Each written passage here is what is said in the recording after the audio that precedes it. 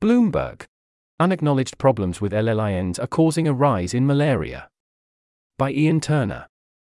In this article, Bloomberg claims that undisclosed manufacturing changes at one of the largest producers of anti-malaria bed nets have led to distribution of hundreds of millions of ineffective, or less effective, bed nets, and that this problem is linked to an increase in malaria incidence in the places where these nets were distributed. The manufacturer is Vestergaard, and the Against Malaria Foundation is among their clients.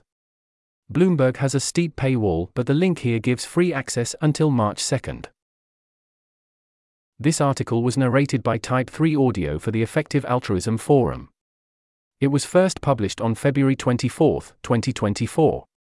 To report an issue or give feedback on this narration, go to t3a.is.